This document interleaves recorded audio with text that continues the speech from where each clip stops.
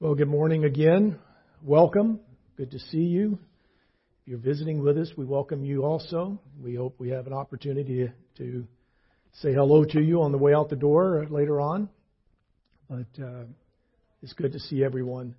A couple of announcements that I'd just like to point out. One, for the Fortuna Community Group is still meeting on Tuesday nights. If you are already attending that, and you're not sure if on a particular Tuesday night, if it's meeting, call Grant or Bob to just double check before you head there. I know the Hapgoods have been feeling poorly over the last week or so, but he said just today that they are still meeting, so I'm assuming this Tuesday they will be meeting. But if you ever have a question or you want to find out about the community group, call Grant or Bob, and they'll give you the information about where to meet and what they're studying. Women of the Word is on summer break until September, so we'll put the word out on the calendar and start announcing it as we're getting a little closer to starting up the new season or the new session. And just wanted to remind you, I know the slide that we have up just speaks about giving online. You don't have to give online. Probably ought to get a little better slide. But we are stopping, actually passing the plate around during the service. We would like you to, especially if you call Redwood Christian Fellowship your church home, you should be a regular giver. And the opportunities that we have for you is you can go online, and there's different modes that you can use to give that way. We have an offering box on the wall here. You could drop a check in there or money in there if you'd like. Or you can mail it in. It doesn't matter which way you do it, but we do encourage you to give regularly and give what the Lord has you to give. One thing with the online giving, though, that I kind of thought about this morning, one of the ways you can give is with a credit card, and do not ever give with a credit card or use your credit card if you are struggling or having to carry credit or anything like that. That is not what that's for. We don't encourage that. There are other ways to do it, including using the offering box. But so if you do online, just do it wisely. Be good stewards, and that means in all manner. So just thought I'd point that out to you. A couple prayer needs that I'd like to bring up. We've been dealing with a lot of sickness in the different families around the church. Some of it has been COVID. Some of it has been recovering from surgery and then some other illnesses. Bob is not here today. He should be back next week, I'm anticipating. He said he is feeling better. He's just, I think, weak. So just pray for those that are recovering from different illnesses and surgeries. And we pray for a protection of our families. We seem to have a pretty contagious bug going around right now, and a lot of people are getting it, and just pray that God will protect our families, and if we do end up getting it, just that it'll be a mild case and be able to recover from it. I know that a few friends of ours have been struggling through the sicknesses they've been dealing with, so and then just keep our shut-ins, Jan, Alton, Jackie. I think that's primarily our shut-ins right now. Joanne, who is actually now living out in Bloxburg. Is that where she's at? Bridgeville. And she comes in once a week, but she's actually doing much better and is not necessarily a shut-in, but she is living with one of her daughters out in the East County. And has actually been doing very well from what we've been seeing. So let's take these to prayer, and then we'll get started this morning with our text.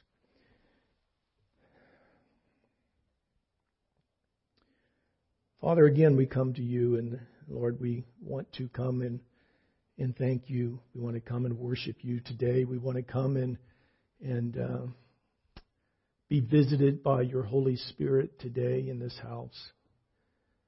Lord, we have so much to be grateful for. All the things that you bless us with, our health, our jobs, our families, our our church home, our just so many things, Lord, that you give us, and many times we take them for granted. Lord, we do thank you for these. We thank you that you love us so much, that you provide for us as your word says you will, that we lack for nothing that we really need.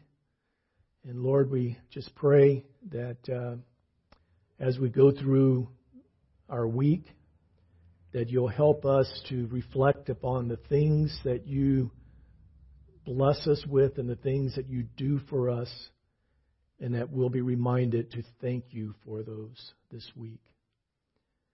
Lord, we pray for the many families and individuals that are dealing with sickness, COVID or flu bugs or allergies or whatever's going on. A few people, Ted, recovering from surgery. And Lord, we just lift them up to you and ask that you will heal them, heal their bodies, help them recover their strength. We pray for quick recovery of the surgeries that like Ted and Lee have been dealing with, that they'll be able to get back up and going quickly. And Lord, we do pray for protection of our families, asking that you will stop this bug from spreading, and for the people who end up getting it, that it will be a mild case and that they will recover without any complications. Lord, we thank you that you are the great physician and that you have this in your control, and we just ask that you will protect your children, protect your people. We pray for our shut-ins. We pray for Jackie. We pray for Lee and Jan and Joanne, Father, and we just lift them up to you and ask, Lord, that you will bless them, that you will provide for them, that you'll keep them and comfort them.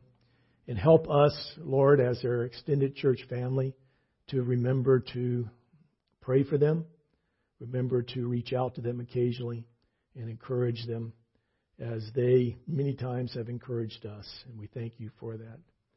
Lord, we pray for the message today. We pray for this book, this new series we're going through on Daniel, and just ask, Lord, that you will be with us, give us insight into your word and in this text, and help us to be able to see things in Daniel that we can use in our everyday life, Lord, and be able to be stronger believers because of the time we spend in this book. And we just pray that you be with me today, give me the words to speak, help me to speak with clarity and with truth. And I pray that your word will go out and accomplish everything it is that you want it to accomplish today. In Jesus' name, amen.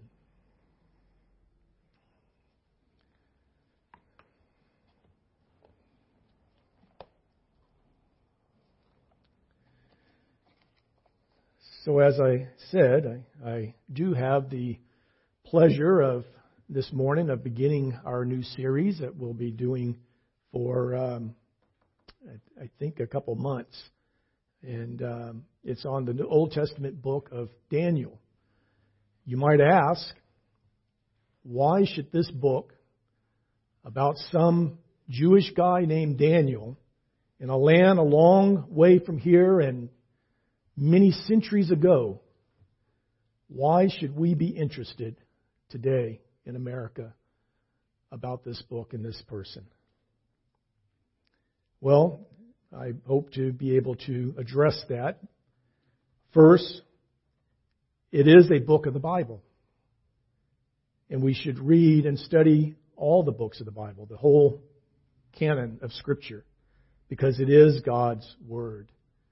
And we're told in 1 Peter 2, among other scriptures, like newborn infants, long for the pure spiritual milk, that by it you may grow up into salvation. And it's speaking about God's Word. And then a well-known verse, I think that if you've been in church any length of time in your life, you'll recognize this in Psalm 119, where we're told that your Word is a lamp to my feet and a light to my path. In short, as a Christian, we need it. It's the spiritual food for our souls. And just like the book of Romans, just like the Gospels, just like all the other books that may jump to mind, Daniel and the other Old Testament books are just as important to us as spiritual food. Secondly, Daniel has some very important theological themes in its pages, such as the sovereignty of God, the self-destructive pride of humankind, the ultimate victory of God's kingdom, and the coming of the Messiah. But I believe that the most important theme in Daniel to me, in the lessons that we see in Daniel, provides us is concerning the sovereign control of God over the affairs of all leaders in nations and their final replacement in the future by the true King Jesus. And lastly, it's a biblical account of God's faithfulness and provision for His children. In this case, the Israelites, even when they're living in uncertain times, which as we read through Daniel, you'll see what we mean by that, such as what Daniel and the Jews were doing in Babylon, very uncertain times. And to place it for us and understand it better for us, is we too are dealing with a lot of stressful events and a lot of uncertainties in our nation and around our world. And I think we can learn from Daniel and how they dealt with their experiences, how it could help us to deal with ours. In Daniel, we are reminded that in the midst of whatever turmoil we may face, and we do face lots of turmoil, if you're a believer, there's no promise that you won't deal with turmoil and strife and difficulties in life. In fact, at times it seems like it may be coming even more often than not. But we're reminded that in the midst of whatever turmoil we face, God reigns. The theme running through the whole book of Daniel is that the fortunes of kings and the affairs of men are subject to God's decrees, and that He is able to accomplish His will regardless of the most determined opposition of the mightiest nation on earth, which at the time of Daniel, that's who they were dealing with. I added this morning, we're just trying to relate more to us. Putin and Xing and others that we can name, the other despots and dictators around the world that seem to be causing all the conflict and concern for us in the world and the world peace. Any of them or any others that you might be able to name cannot do anything that will interfere with God accomplishing His purposes and His will. Nothing.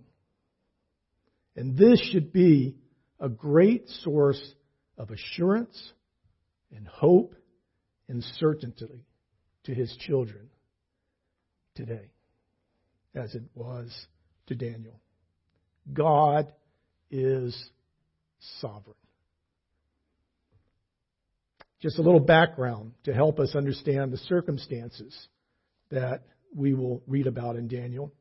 At the time in world history, these events are taking place, which is around 605 BC. The nation of Israel had already been divided into two nations, into two countries. The northern kingdom was called Israel. The southern kingdom was called Judah. And I spend a very brief moment on this just because there may be some here who don't know this history, and I just want you to understand some of this. Both kingdoms, though, were already a moral and spiritual mess. If you remember any of the history of Israel, it had many kings ruling over it from the time when they started appointing kings. Some of them were identified as being good and following God and following His law and leading the people into following God and worshiping God. But many of them were identified as being evil, and sometimes even more evil than their predecessor, and leading the people away from worshiping God and following His law. The country became more and more secular and followed after the neighboring nations by worshiping false gods and envying what they were doing in other nations around them and wanting to follow them, very much like what we in America and American society seems to want to do, with trying to be like Europe or be like some other country or some other region of the world. And they were living very sinful lives. Instead of living as a child of God, they were living as a child of the world. Because of the sins of the people and their rejection of God, they were punished as God promised would happen through His prophets. The northern kingdom of Israel, at the time we're reading in Daniel, had already been taken into exile by the Assyrians in 722 BC, a number of years before Daniel was taken into exile. And then the Babylonians, under King Nebuchadnezzar, conquered not only the Assyrian Empire, but eventually took over much of the known world at the time, stretching from the Mediterranean Sea and what we know as modern-day Turkey and Egypt into part of Saudi Arabia, of what we know as Saudi Arabia, and reaching all the way towards India. So it was a very huge part of the known world at that time. It was extremely large, and their greatest king was Nebuchadnezzar. The Babylonians attacked Judah in several stages. And after each stage, they would deport or exile Jews or Jewish captives from Judea, and they would take them to other parts of the country, which was not an unusual thing to take place at this time when these countries were conquering and taking over a region. They would transplant people throughout the kingdom to basically take away the troublemakers and the potential of revolt away from that region. It was pretty harsh, but probably a very good plan if you were the invading, conquering kingdom to do. And they included Daniel and his three friends that we'll be reading in the book. And one of these times, they came into Jerusalem, they took a number of people, and they took many of them to the city of Babylon. The book begins as recording with events that take place about 605, so that's about the time frame we're going to be looking at, when Jerusalem was captured and the temple was stripped of its treasures. The temple hadn't been completely destroyed yet. That takes place in a few years after this, but it was gutted. The various treasures and things that were in the temple were taken and removed to Babylon.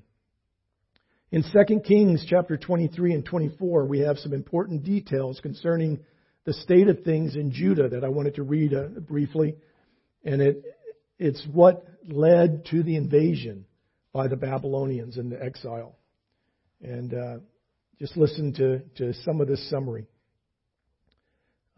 Jehoiakim was 25 years old when he began to reign, and he reigned 11 years in Jerusalem. And it talks about his mother and the daughter. And he did what was evil in the sight of the Lord, according to all that his fathers had done. So this king, Judah, was evil. And the way the leader went in Israel typically was the way that the people followed. They also did evil. In his days, chapter 24, Nebuchadnezzar, king of Babylon, came up, and Jehoiakim became his servant for 3 years. And then he turned and rebelled against him, and the Lord sent against him bands of the Chaldeans, and bands of the Syrians, and bands of the Moabites, and bands of the Amorites, and sent them against Judah to destroy it, according to the word of the Lord that he had spoken by his servants, the prophets. Surely this came upon Judah at the command of the Lord, to remove them out of his sight for the sins of Manasseh, according to all that he had done, and also for the innocent blood that he had shed. For he filled Jerusalem with innocent blood, and the Lord would not pardon. So that kind of builds up to why this is taking place. And now we turn to the first chapter of Daniel.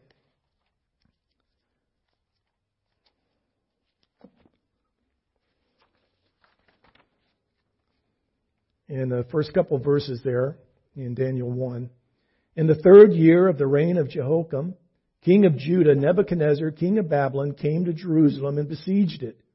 And the Lord gave Jehoiakim, king of Judah, into his hand, and some of the vessels of the house of God. And he brought them to the land of Shinar, to the house of his God, and placed the vessels in the treasury of his God.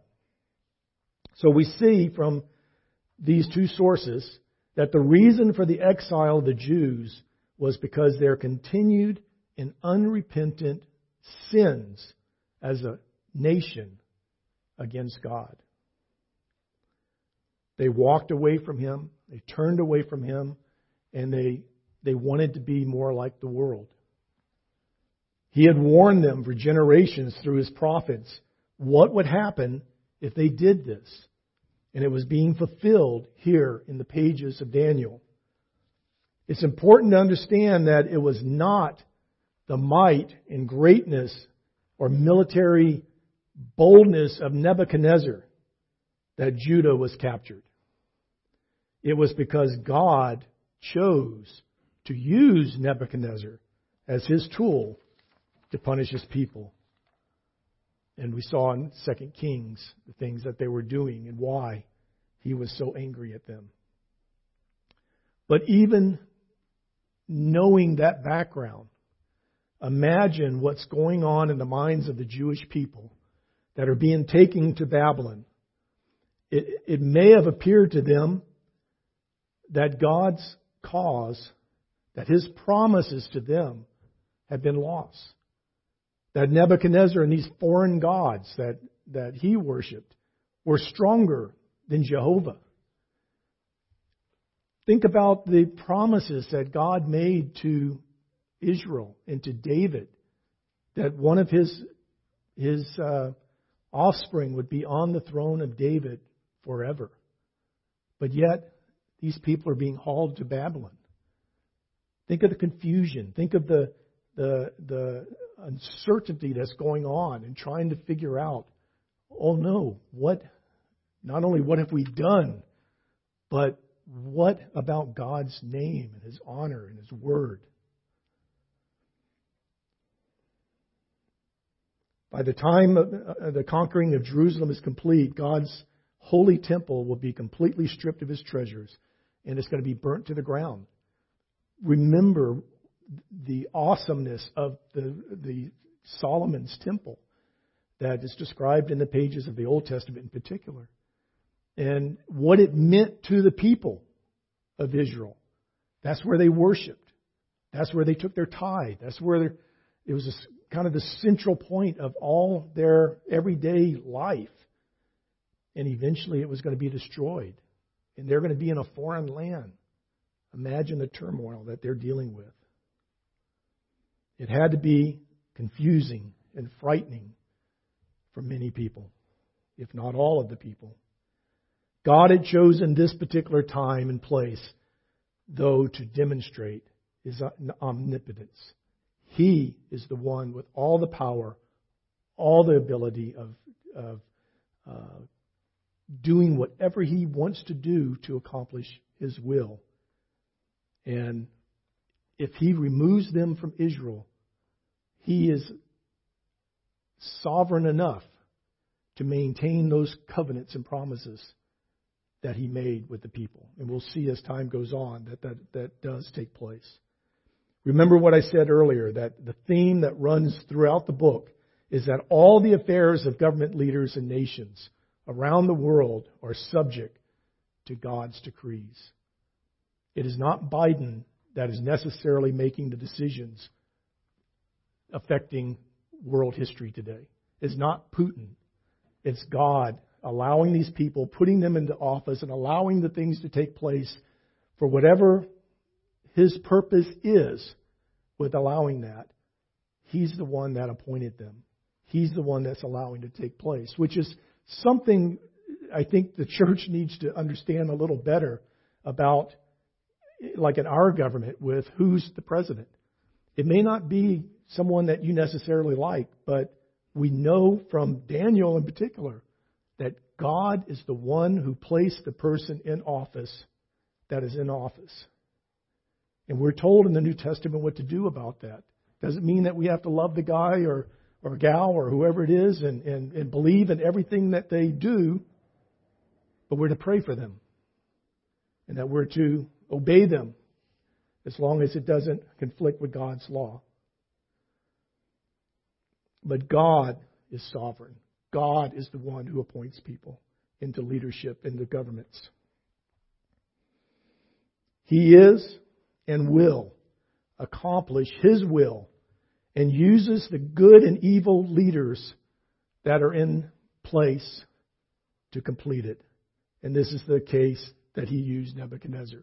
At the time of the Babylonian Empire, Nebuchadnezzar, he was the greatest king in the world at the time. It was the strongest and most powerful nation in empire at the time.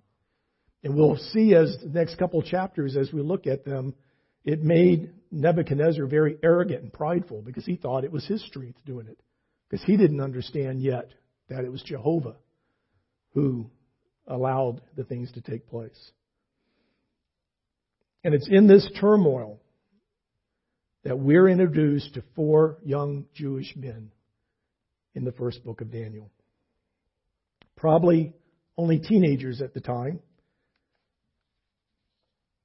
And they were either part of the royal family or of some nobility of Judah, according to who was supposed to be selected,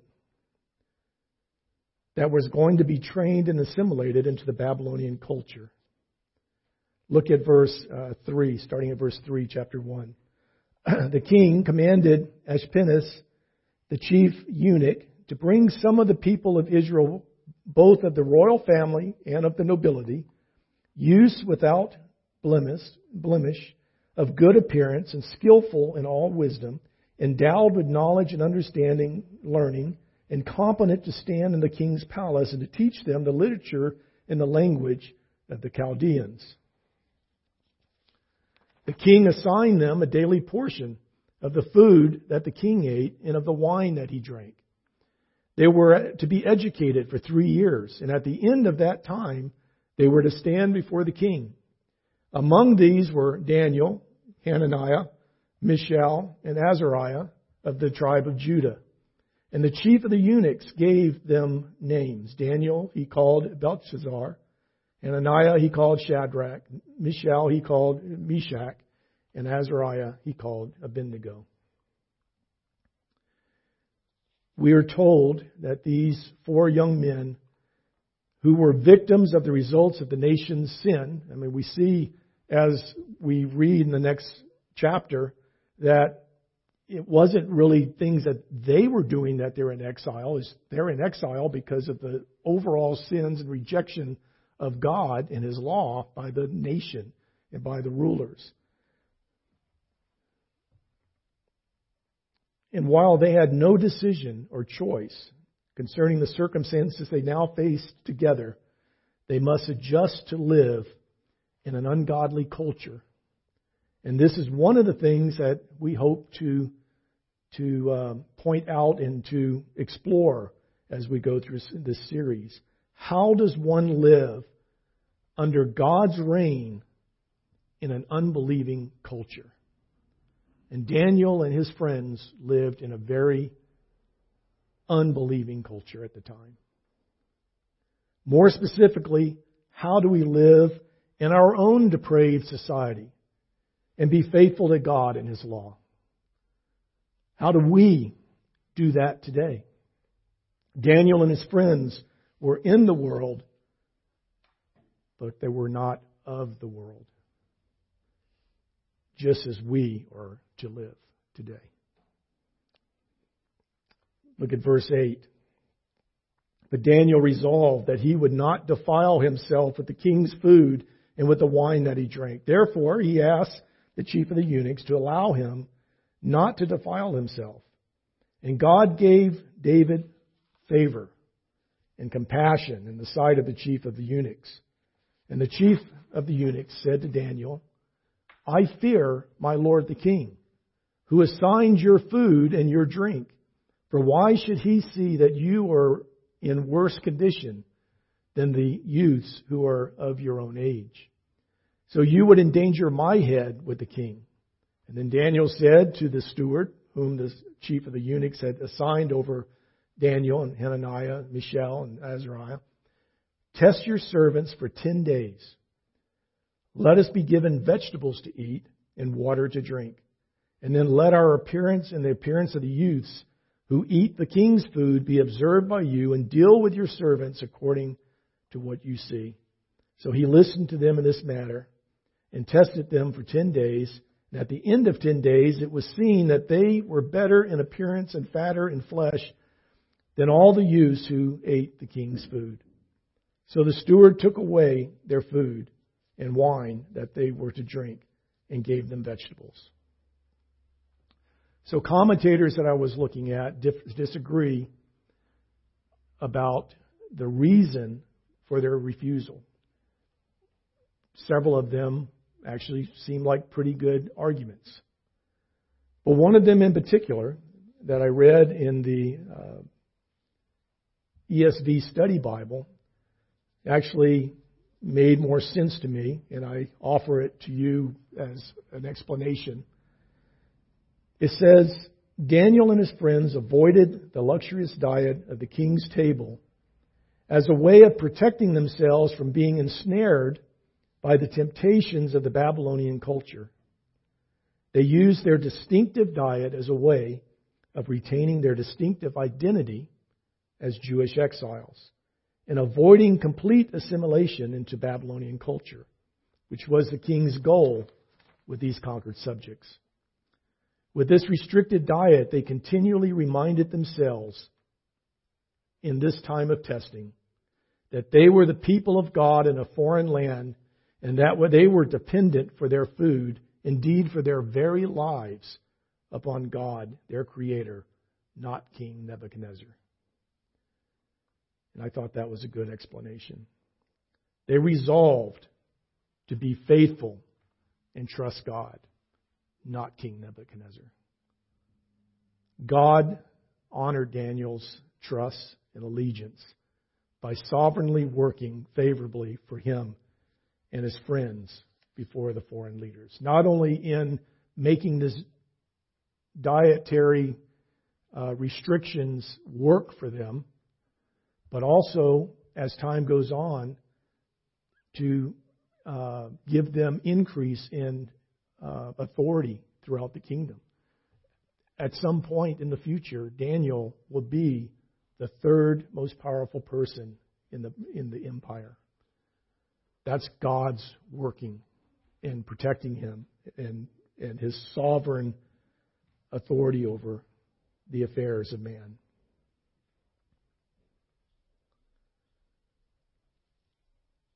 Verse 17, as for these 4 youths, God gave them learning and skill in all literature and wisdom, and Daniel had understanding in all visions and dreams. At the end of the time when the king had commanded that they should be brought in, so 3 years later now, the chief of the eunuchs brought them in before Nebuchadnezzar. And the king spoke with them, and among all of them, all these exiles that they had been training and taking care of for 3 years, among all of them, none was found like Daniel, Hananiah, Mishael, and Azariah. So they stood out from all the other youth that had been taken into exile. Therefore they stood before the king, and in every matter of wisdom and understanding about which the king inquired of them, he found them not just wiser, but 10 times better than all the magicians and enchanters that were in all his kingdom. And this was a huge kingdom.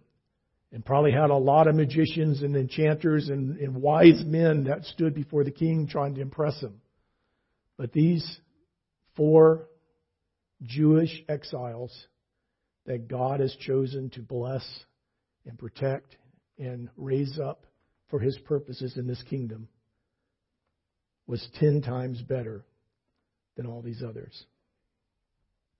The results are not because of some awesome sacrifice or efforts by Daniel and his friends. It is God who gave them wisdom and understanding. It is God who gave them the good health and favor with those that were in charge. To the extent that they exceeded the wisdom and understanding of all the wise men of the kingdom. Daniel and his friends show us that it is possible to live as a faithful Christian in a society that is opposed to God and to us. I believe as time goes on in our country, as long as we may tarry, we will see more and more pressure from our government and from society to conform to the worldly desires and expectations that are taking over. We already see substantial pressure to agree that women have the right to abort a child because it's her body and disregard the child. Or accept that marriage is not the covenant relationship between one man and one woman. Or a person can be born a male and decide to identify as female. Or even take drastic and permanent harmful steps to try to convert to the opposite sex. These are all foolishness and sinful. How do we resist these secular influences and yet remain a vital and consistent witness for Jesus Christ to those who are around us? Because that's what we're left here for. God knows what's going on in society around us, but He chooses to leave us here, if you're one of His children, to be a witness to those around us and to those very people who are trying to pressure us to make these changes and to become more like the world. How do we accomplish this? How do we remain His ambassador and His example? How are we to remain a light in this dark world? And I think we can learn a lot from Daniel and his friends. And I am looking forward to spending some time in this book over the next weeks. And I think we will see God working in miraculous ways, dealing with this king and with the exiles in Daniel. So let's pray. Heavenly Father, thank You for giving us this holy book of Daniel and Your word of all the canon to help us to see how much You love and care for us, and to give us answers on that very question. How do we live in a manner that is worthy of our calling and live in a way that we can be the light in this dark world? Thank You for the answers You give us here. Reveal them to us. Thank You for Your people and the stories that You have chronicled here in Your book, that we can read and study to see what is expected of us and how to live in a way that's pleasing to You. We ask that You will help us and Your church throughout the world to be a light in this dark world, to offer hope through saving faith in Your Son, Jesus Christ, and to live in a way that is faithful and consistent to Your word, as Daniel and his friends example for us. We pray for wisdom, humility, hope, and strength, O Father, as we continue to tarry in this world. We pray, though, that through all that takes place, You will bring glory and honor to Your name. In Jesus' name we pray. Amen. So I hope you're looking forward to spending some time in this book. I think it will be eye-opening and encouraging to us as time goes on. We celebrate communion here every Sunday in this church. It's a part of our worship and fellowship, and we do offer, if you are visiting with us, if you are a believer, know Jesus Christ as your Lord and Savior, we welcome you to join with us in communion. And the way we do this is as we break with the worship team after a moment, come up and pick up your elements and return to your seat. And we have different options for you. Feel free to pick the one that you want. And then we will take communion together once it's been passed out. So, worship team. And come on up and get your element.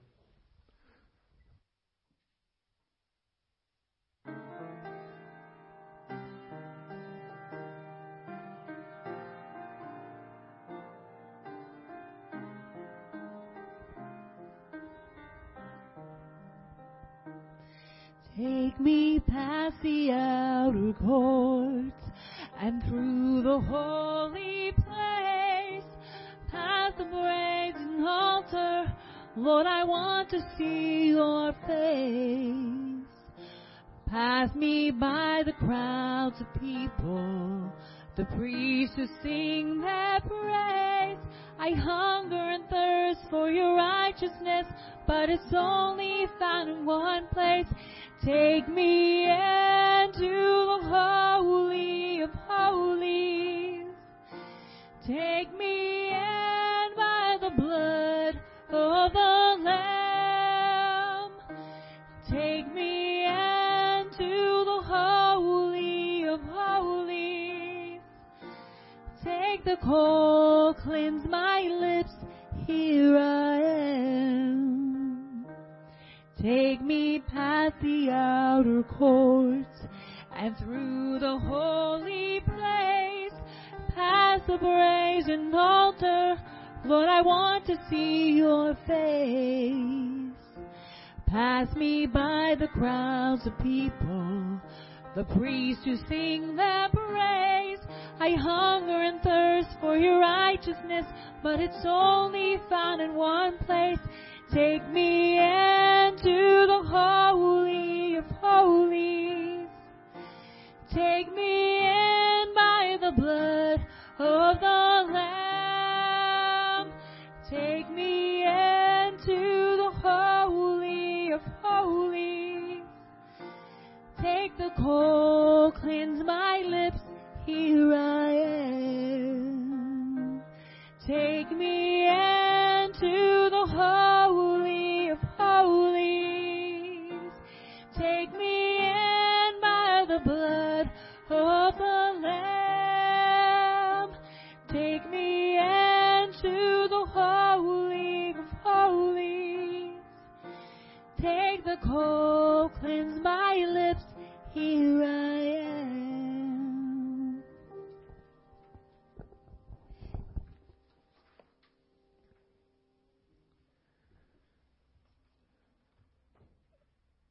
When the Messiah came, when Jesus came and lived and died and rose again, before he died, he met with his disciples and instituted this time of worship that we are to continue with until he comes again and we enjoy it with him in heaven. And he says in verse 26 of 1 Corinthians chapter 11, for as often as you eat this bread and drink the cup, you proclaim the Lord's death until he comes. But we're also taking it to remember what it is that he did, the cost, the sacrifice that it took to purchase our salvation. And we look at it for remembrance of His great love for us. That He gave His flesh and His blood for us. But He didn't do it for us to just be sitting around mournful and thinking of His death and thinking like the disciples did initially when He was gone, when they're sitting around going, oh no, what do we do now? We're to be thinking about how what He did in His purchasing our salvation has established and given us strength to do, to be able to be that light in the dark world that I mentioned earlier, that Scripture teaches. So as we take this together, remember the costs. Remember His promises. Remember that He's with us and strengthens us. Remember that He, God, is sovereign and that He reigns and that He is in control today. That no matter what's taking place around us, we don't have to ultimately fear that, because we are given a glimpse of what the end looks like. And we have hope. And let's celebrate all that together as we take the bread. And Paul teaches, for I received from the Lord what I also delivered to you, that the Lord Jesus, on the night when He was betrayed, took bread. And when He had given thanks, He broke it, and He said, this is my body, which is for you. Do this in remembrance of me. Let's take it together.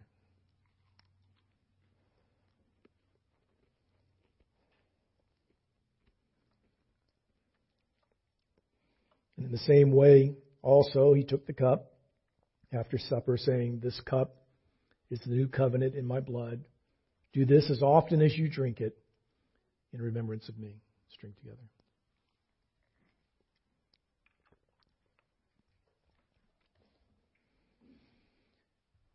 God bless you. Remember whose child you are this week. Go out there and not only seek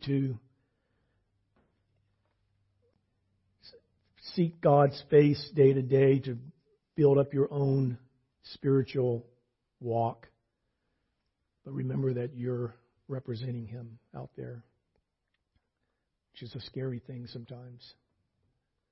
So, Father, thank you for your many blessings. We pray that you will help us, Lord, to leave these doors and not forget whose child we are. We love you. We know you love us. And we pray that you will give us strength this week to accomplish all that you want us to accomplish. In Jesus' name, amen. God bless you.